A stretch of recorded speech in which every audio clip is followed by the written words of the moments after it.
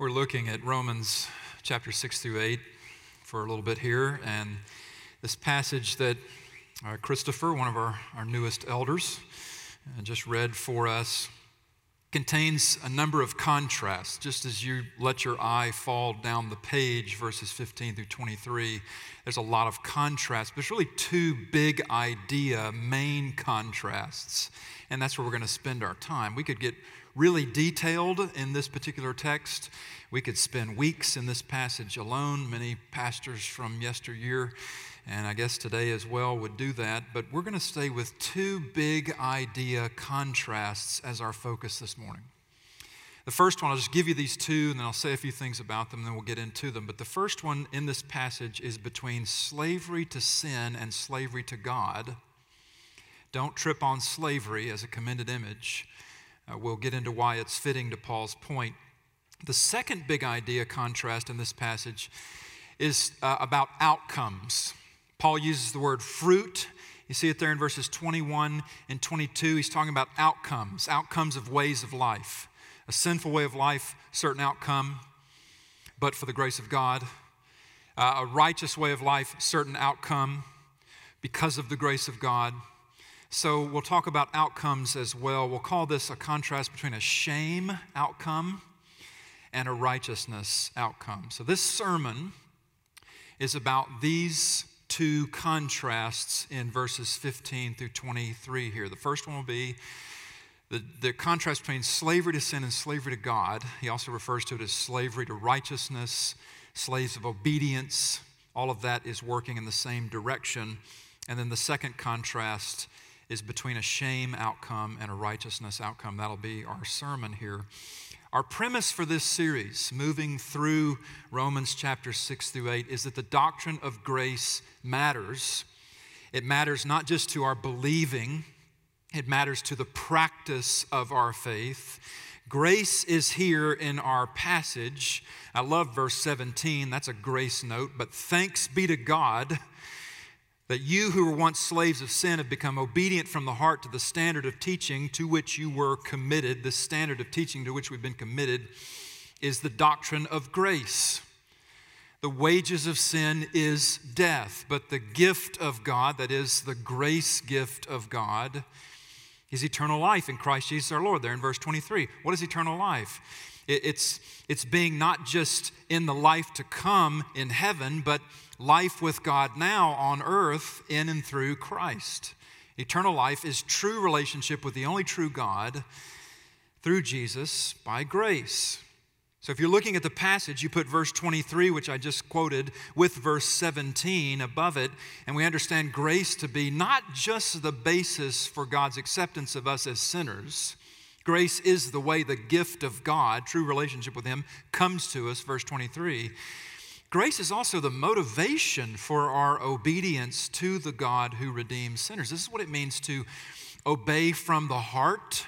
Verse 17, wonderful statement. We're going to get more into this next week. I want to put verse 17 in our passage today down in chapter 7, verse 6, or will be next week. If you'll just let your eye fall down to chapter 7, verse 6, you'll see a phrase there in chapter 7, verse 6, that we serve in the new way of the Spirit. Serving in the new way of the Spirit dovetails with obedience from the heart in chapter 6, verse 17. And so I'm going to table discussion of what obedience from the heart means to next week when we get into chapter 7 there and talk about serving in the new way of the Spirit. Obedience from the heart is the other side of that coin. But now that we're in chapter 6 for one more week, remember in our last couple of weeks in chapter 6, I've tried to establish that redeemed sinner.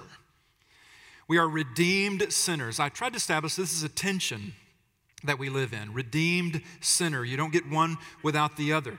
Because we're redeemed sinners, we talked about this last week, how we give ourselves neither to the recklessness of sin, nor do we give ourselves to the despair of sin. And if you think I may be putting things too simply, it's not real complex. Our draw to sin is complicated.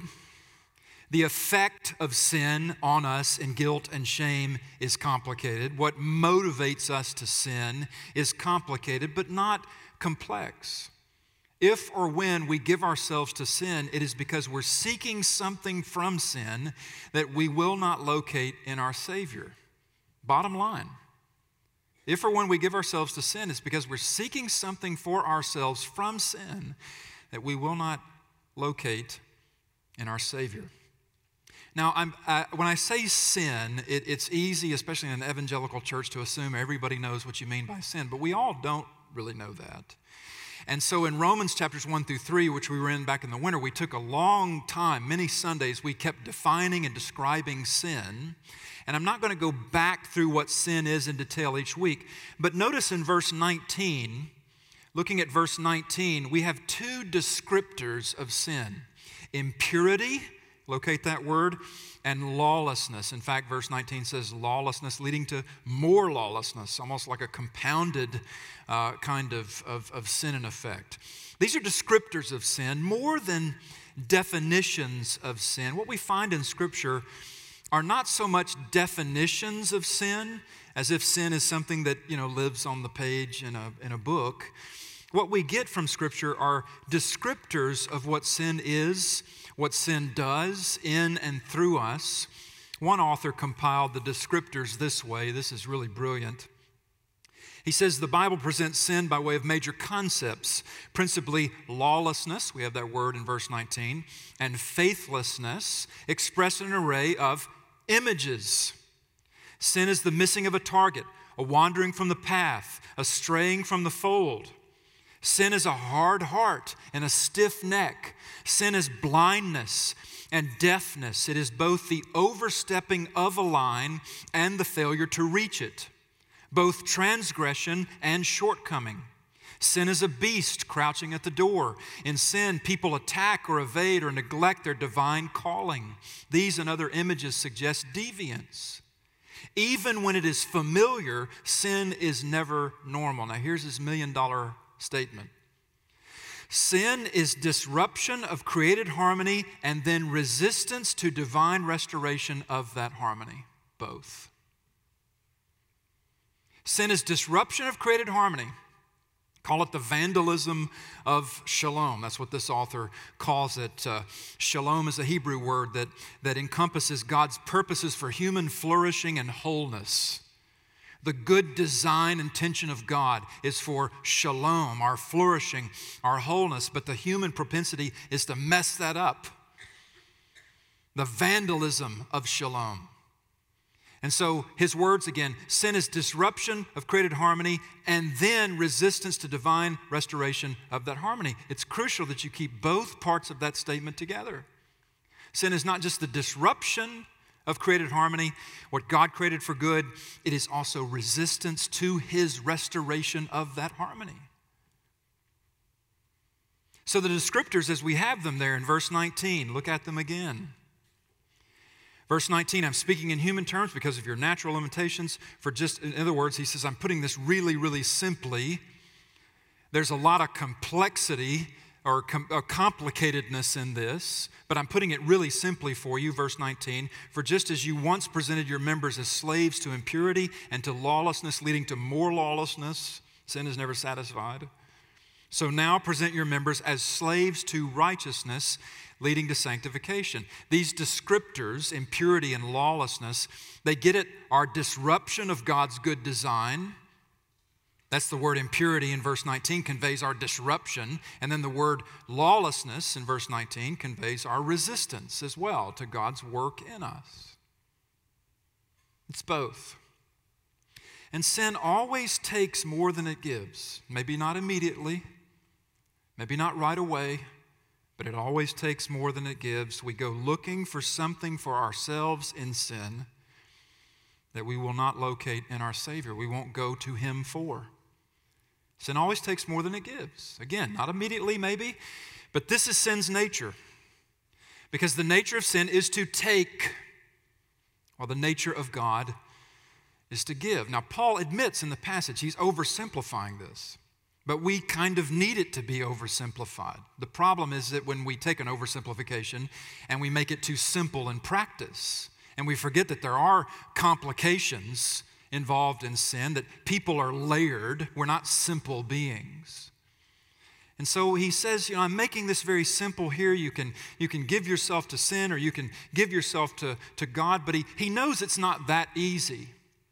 But he's making this big contrast between slavery to sin and slavery to God. Now, applying a slavery image is problematic for us as moderns because to modern mindsets, slavery is an absolute obscenity.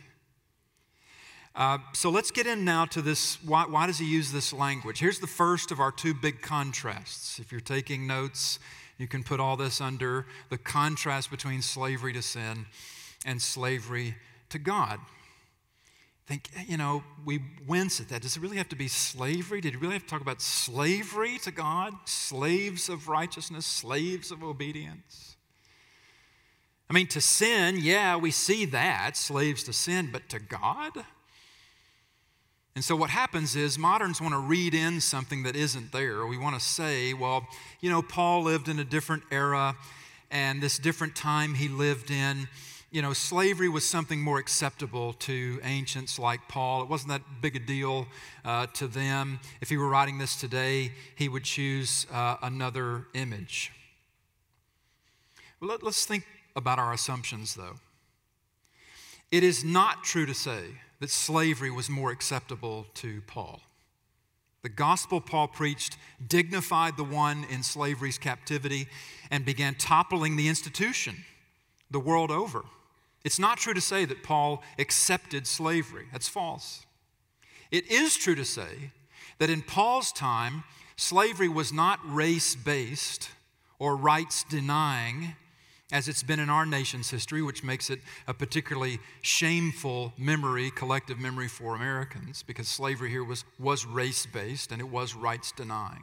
It was fundamentally dehumanizing. But even where slavery wasn't race-based or rights-denying, like back in the times Paul lived, human beings owning one another has always been a problem. Slavery itself has never led to human flourishing or wholeness under God. And thus, one of the hallmarks of gospel preaching around the world has been the dismantling of institutional slavery because it is fundamentally dehumanizing. Many anti-slavery movements throughout history were, and still are, led by people of deep evangelical conviction. But with this in mind, how can slavery, the imagery of slavery, be commended to us Godward when it's so problematic manward? Is this a case of trying to redeem an image that's just simply irredeemable? It's so susceptible to abuse. Well, the reason he uses the image is because slavery is about ownership. And this is Paul's point. In Christ Jesus, we are owned by God. Now, we have to own his ownership of us. That's what sanctification is about. And you get that word sanctification in verse 19, also down in verse 22. But in Christ, we're owned by God. That's why he uses the slavery imagery. Now, this chafes at our modern sensibilities. Our notions of our own self-concept, being owned, chafes at that. Because as moderns, we like to believe in the myth of the self-made person. Nobody tells me what to do. I'm my own man. I'm my own woman. Nobody tells me what to think, especially religious people, right? I don't know if you saw the story this week of the paparazzi photographed Justin Bieber. Well, suddenly some teenage girls just got interested in this message. I love to see the head snap up. Justin Bieber? Did he say Justin Bieber? I did say Justin Bieber. He was in the news this week because he's engaged to be married to a girl, and they were photographed in a park crying. And they'd had this fight. And then he was photographed carrying a copy of Tim Keller's Meaning of Marriage book. And the interesting thing about the story, I mean, if I knew Justin and his fiancée, I would recommend the book to him as well. It's really good to see them reading it. But the way the story was written, and I was linked to a British tabloid publication, which was basically, it was fascinating how the British tabloid covered this, because it was basically pop star resorts to Christian self-help book that denies same-sex marriage. Isn't that crazy? The presumption being, evangelical pastors and the Bible is so regressive. Why would somebody like Justin Bieber and his model girlfriend, fiance, why would they go looking there to find anything meaningful for themselves? See, Bieber just chose the wrong self-help. Where all the assumption is that we're all self-made people, we all need the self-help because we're going to ultimately all pull ourselves up by our own bootstraps. He just chose the wrong self-help. He's going to find it in this crazy New York pastor. Say what you will about Justin Bieber, but when he was asked about the moment in the park, when he was asked about his relationship to his fiancée, when he was asked about conflict, you know what he said? Here's his quote. "It's not real if it doesn't have any bad days." Okay. Maybe he'll put that to music, you know. It's not real if it doesn't have any bad days. Say what you will about Justin Bieber, but he at least understands that no one will be self-made in marriage. He has seen through that lie. He at least seems to understand he and his fiancée will not save one another, and that is huge. That means they may actually make it, as opposed to many other celebrity unions. See, we believe in the myth of the self-made person. We even think that we think for ourselves. We love that one. No one really does. No one thinks for themselves. That is, no one thinks independently of other human beings. You've never had an original thought that somebody before you somewhere did not always also have. No one really has a mind of their own. But here's the delusion of sin. We do try to think independently of God in sin. And this, Paul says in our passage, says this is why we're self-enslaved. We're self-enslaving. We're self-sabotaging. Remember Cain? His story went through in the month of June. The brothers Cain and Abel back in Genesis. Remember what God says to Cain? Sin desires to master you. It wants to own you. What does he say in verse 16 here? Paul in chapter 6, verse 16. Do you not know that if you present yourselves to anyone as obedient slaves, you're slaves of the one whom you obey, either of sin, which leads to death, or of obedience, which leads to righteousness? In other words, he's saying it's human nature to present ourselves to masters of all kinds. The question is, which master is it going to be? He says the same thing down in verse 19. Which we've already read. It's that clause again. You've presented your members. We do present ourselves to masters of all kinds. Sin wants to own you. So does God. And it's not that you cast the deciding vote. Don't think that way about this dynamic. It's not like that. God does for us what sin will not. Sin will not sacrifice anything for you. You might sacrifice a lot for your sin, but it'll never be worth it. Sin only takes, God gives. God in absolute grace pays for us with the blood of His Son. And this being true, Paul says, you used to give here's the logic of our passage. And we instantly follow the logic. It's the implications. But the logic we instantly get. You used to give yourself to sin because you sought something for yourself in sin that now you're supposed to locate in your Savior, who's supposed to get more and more and better to us as we walk with Him and follow with Him. He says, don't live like you're owned by sin when you're really owned by God. Now, again, that's really easy to say. I mean, this is a simple contrast to make. It's very easy to exhort us toward this. We get it. What's the difficulty? It's really hard sometimes to say no to our sin. The difficulty is, as we talked about earlier in the chapter, where he says back in verse 6, our old self was crucified with him. We know that the old self dies hard over a lifetime. And sometimes, some sins we don't even know we're doing. But it's hard to say no to sin sometimes. Anybody who's honest knows this is true. In fact, Paul will devote the whole next chapter, chapter 7, to how hard it is for us to say no to sin. That it's hard for us doesn't mean we don't, doesn't mean we don't have to. We do have to. But the instruction in chapter 6 here wouldn't be necessary if not for the fact that we're still drawn to sin. We don't need it. That's part of the argument Paul's making. You don't need it. What are you looking for? There's been times in conscious sin where I think to myself, what am I looking for right now?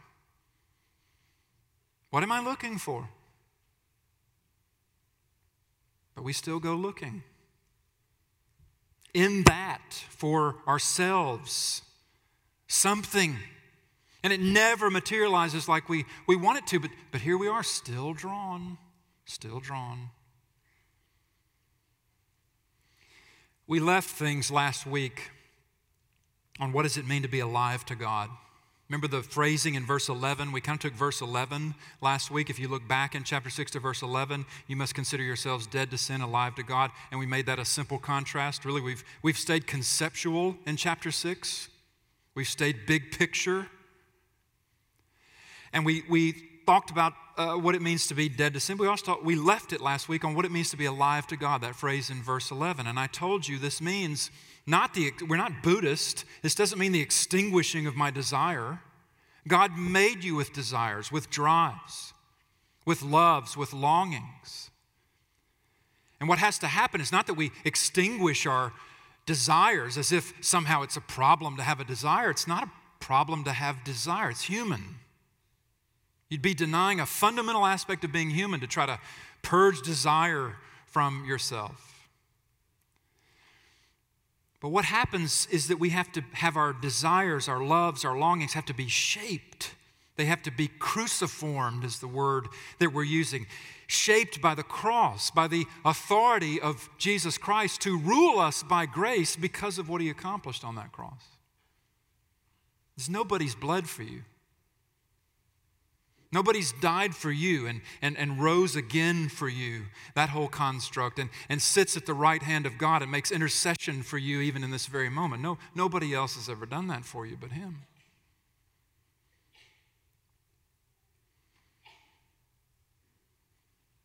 So last week and somewhat the week before, I talked with you about the experience of personal defeat in sin. I've really tried, but I just can't beat this or that particular sin. It's been my sin, it will always be my sin. And sometimes in that dynamic, it's not that we're actually doing the sin, but that the temptation continues to do us. And we can despair over that. It's not that people are necessarily in sin, it's that they're tempted to, and they feel the pressure and the strength of the temptation, and they despair over experiencing the temptation itself. The temptation to sin may never go away. It may never go away in your life. And even when we're not giving in to whatever sin, we feel the pressure. We may be fighting temptation valiantly, availing ourselves of the resources that we have in Christ, and including each other in community. But still we get upset with ourselves that the temptation, whatever it is, remains so appealing to us that it keeps pressing on our desires, and we feel like we're living in resistance all the time. And we feel it's horrible for that we're experiencing the temptation, even though we're not giving into it. We're experiencing the temptation. We feel it's horrible for that as if we were giving in. The temptation to sin may never go away. What Paul teaches us in Romans 6 is that God's ownership of us is set at our redemption. We are redeemed sinners under the rule of grace. Verse 14, we're not under law, but under grace. We looked at that last week. But it's because it's ownership, it's God's ownership of us, this is why Paul uses the slavery imagery. That we're slaves of righteousness. And we trip on the terminology because we don't like slavery. Well, it actually gets worse from here, y'all. Chapter 12 will call us living sacrifices. That's Paul's image. But what does it convey? It conveys ownership. It conveys death to self. Slavery conjures images of being abused. And yet Paul applies the imagery to us belonging to God, God's ownership of us, which is anything but abusive. But we have to own His ownership of us. See the pronouns here in this passage? You. This is not you. This is you, us. They're plural. How do we do this? How do we own His ownership of us? Well, we cultivate obedience from the heart. Verse 17, that phrase. And again, we're going to get into this next week, so stay tuned with that. I'm going to table verse 17 to next week to deal with it with chapter 7, verse 6. But there's also something we do to own His ownership of us that we can talk about under our second category for today, and then we're finished. The second big idea contrast in verses 15 to 23 here is between outcomes. A shame outcome and a righteousness outcome. Two different ways of life.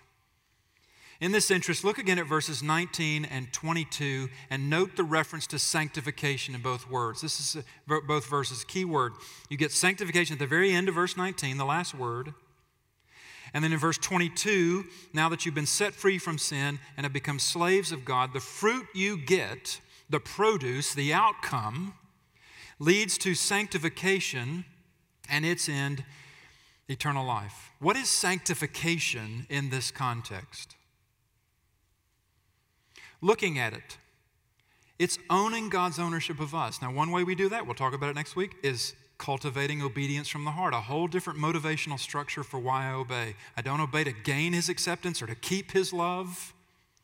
I obey from it. That's obedience from the heart. We'll talk about this next week in concert with the new way of the Spirit, chapter 7, verse 6. But right now, let's just focus on this. Owning God's ownership comes by applying the righteousness of God to myself continuously. Obedience from the heart flows from this.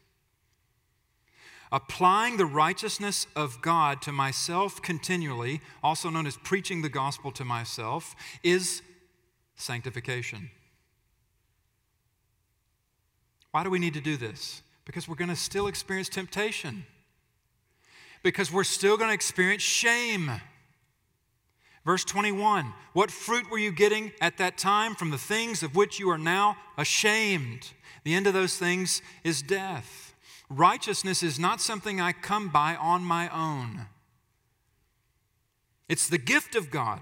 What does verse 23 say? Eternal life, true relationship with the only true God through Jesus. Righteousness is not something I come by on my own, but I do have to own it. This is the dynamic you're in on. It's not something I come by on my own. I'm given it. But I have to own it, and this is sanctification. Let me draw a distinction that's really important here. It's a distinction between guilt and shame, because we always pair them. There's a reason we do, but they're not the same thing. They're not interchangeable. Guilt is tied to an event, an act. I did that. That thing God said don't do, I did it. I'm guilty. And when God makes me righteous in Christ, He covers my guilt, all of it, past, present, future. It's all covered. There's no more guilt. Chapter 8, verse 1, no condemnation for those in Christ Jesus. What is that? Justification. This passage isn't talking about justification, which is the covering of our guilt. This passage is addressing sanctification, which is the covering of our shame. This is an important distinction to get. Guilt is tied to the event. I did that. I shouldn't have. It was wrong. It wasn't right. I did it. Shame is tied to the person doing the act, me, the one doing the wrong. I not only did that, but I must be a bad person because I did that. I must be a jerk because I did that. Pick your own self-demeaning expletive that you want to put into the phrase for why I did that. A lot can be said about shame. We're not even going to talk about shame as a contagion, that guilt is isolated to the individual, but shame spreads, and sometimes it spreads through generations. But just to zero in, as one writer put it, guilt is the wound and shame is the scar. Can you make sense of that? Guilt is the wound, shame is the scar. As Christians, our guilt, in the very deepest way of guilt, is entirely dealt with when we're made right with God through trust in Jesus. This, the Bible calls this justification. Justification is decisive. It happens at conversion. But the process then of applying the gospel to our lives, what the Bible calls sanctification, this is lifelong. And it can be very complicated. It can be very messy. Because what happens with shame is that shame will haunt us long after we deal with our guilt. You deal with the guilt. I deal with this with people where they know that they have a forensic knowledge of the forgiveness of God. I did this. I know God's forgiven me, but I just can't get through the shame. The shame keeps coming back and coming back. And the way that we deal with our shame is by reminding ourselves how God dealt with our guilt. The way we deal with our shame is preaching the gospel to ourselves, reminding ourselves how God has dealt with our guilt. Yeah, I am guilty. And the only thing that keeps me from shame is that I know God has dealt with my guilt in full. Otherwise, I'll be eaten up with shame. Now, there's practices that go along with this too. Again, next week we'll talk about obedience from the heart. We'll talk about spiritual disciplines at the end of Romans 6 through 8. My little in-between series will be on spiritual disciplines. How we develop the grace that we believe in into actual life-changing disciplines. We'll talk about that later on as we get on into the fall. But this is not just about believing something or telling ourselves to believe something until we feel like we do. It's about building our faith. It's developing our faith. It's feeding our faith. Building our resistance to temptations of all kinds. What is sanctification in a sentence? It's the practice of owning God's ownership of me, which means I submit my loves and longings and desires and expectations of life. I submit all of that to Jesus to be ruled by His grace, to be informed by His righteousness. It's a lifelong experience. But note again that verses 21 and 22 here address outcomes. The shame outcome is the scarring. Guilt is the wound. That's the act, the event. I did that. It was wrong. It wasn't right. Guilt is the wound. Shame is the scar. Long after the wound heals, the scar remains. See, shame gets into our emotions. It scars our outlook. That feeling of defeat that I've been referencing for a couple of weeks here, that sense people get that, this has always been my sin, will always be my sin, and I can't do anything about it really. That's shame talking. I'm still experiencing the temptation to this. Why am I still experiencing the temptation to this? I shouldn't experience the temptation to this. That's shame. It's shame that results from all those times we gave in. Getting upset with ourselves, even for just being tempted to go where we don't want to go, do what we don't want to do, say what we don't want to say, etc. We're feeling the pressure and the pull to sin, even in the temptation. Getting upset with ourselves for having the temptation itself, not just the sin, but the temptation to sin. This is shame. The way we deal with our shame is by reminding ourselves of how God has dealt with our guilt. And there are practices that follow that. There are spiritual disciplines. There are ways that we cultivate our obedience. One of the things I want to drop in right here is the role of community. This seems to be a good place to put it. It's not just about believing the Christian life. It's about developing. The Christian life is about a transference of allegiance. Now, I am owned by God. I'm no longer my own. I was bought with a price. Paul says that elsewhere. But I've got to own His ownership of me. This is sanctification. And so let me say for now, we'll get more into this as sermons follow, the church has a role for you in this.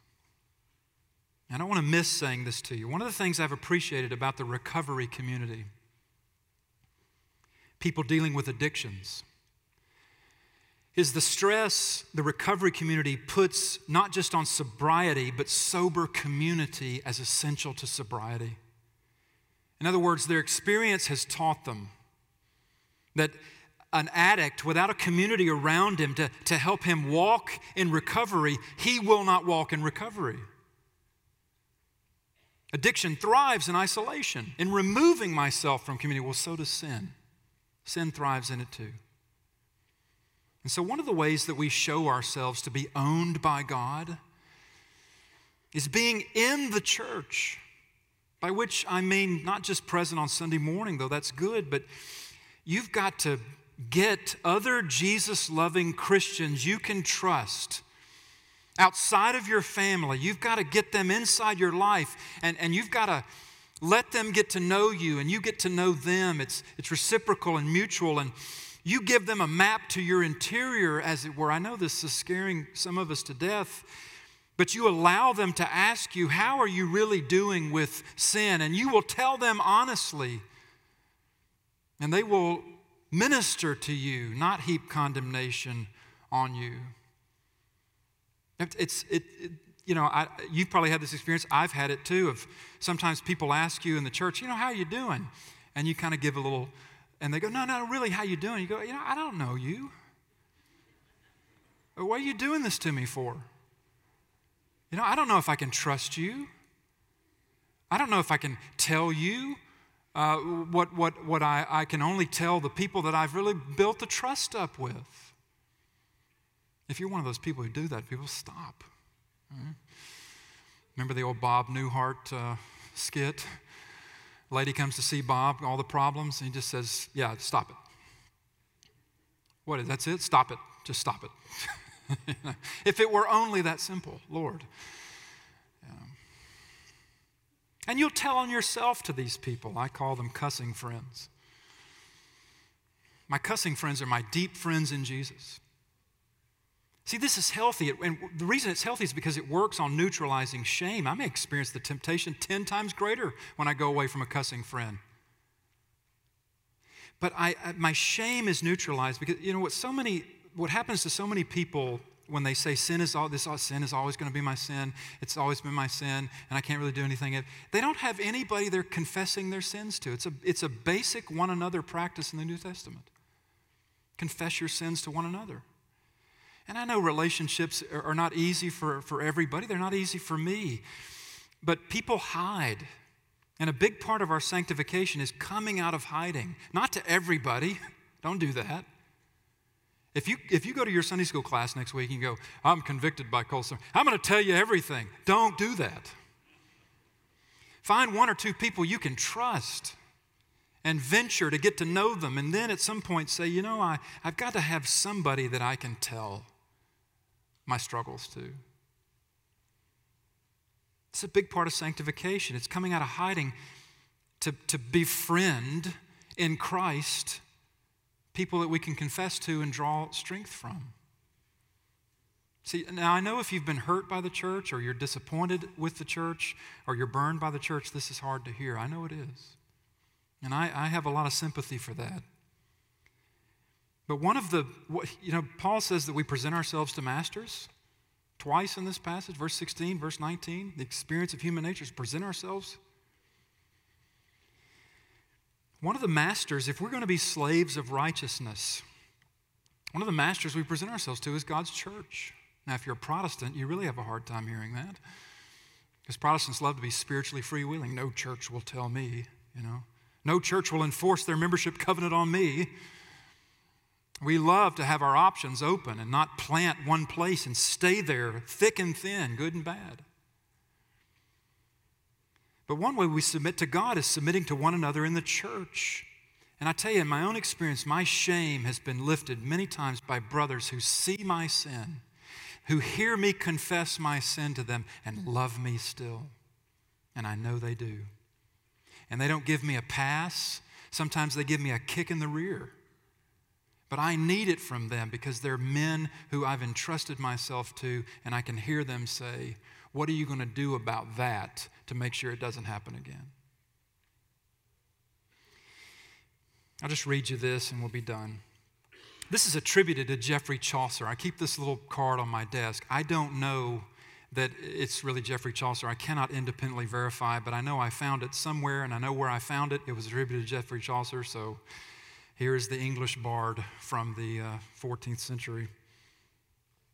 This life so short, this craft so long to learn. Our understanding of God, of ourselves, and of the world comes so slowly, so painfully slowly, that life's summer passes and the winter arrives long before this fruit is ripe to be picked, or so it seems. But God is not a quantity that can be mastered, even though He can be known. And though He has revealed Himself with clarity, the depth of our understanding of Him is measured not by the speed with which theological knowledge is processed, but by the quality of our determination to own His ownership of us through Christ. Slavery to God through Jesus? Yeah, because He doesn't boss me around sanctimoniously. He doesn't drive us, He leads us. The one who's slaughtering the sheep drives them. The one who's pasturing the sheep leads them. He's patient with us. He's good to us. He treats our guilt like the wound that it is. And He covers our shame scars with His grace. It's beautiful what He does for us. It's not just a once in a moment happenstance. It's continual. There's only one kind of commendable slavery. We present ourselves to masters of all kinds. It's human nature. Paul tells us this in this passage. But only one will rule you by grace to the end of eternal life, wherever that is. Only one can own us in such life-giving and life-affirming ways. Sin promises you that. Every sin you're tempted by promises you grace. Promises you power, promises you something you think you really want, but it never delivers. Sin always takes, in the short run or the long run, sin takes more than it gives you. God gives because with God, grace abounds. Now we're going to sing at the end of our bulletin here a very appropriate song for what we've just been talking about because we need to shout, because that's good news. Grace is the best thing you've ever heard about in your life. And so let's stand together, and I'm going to lead us in this.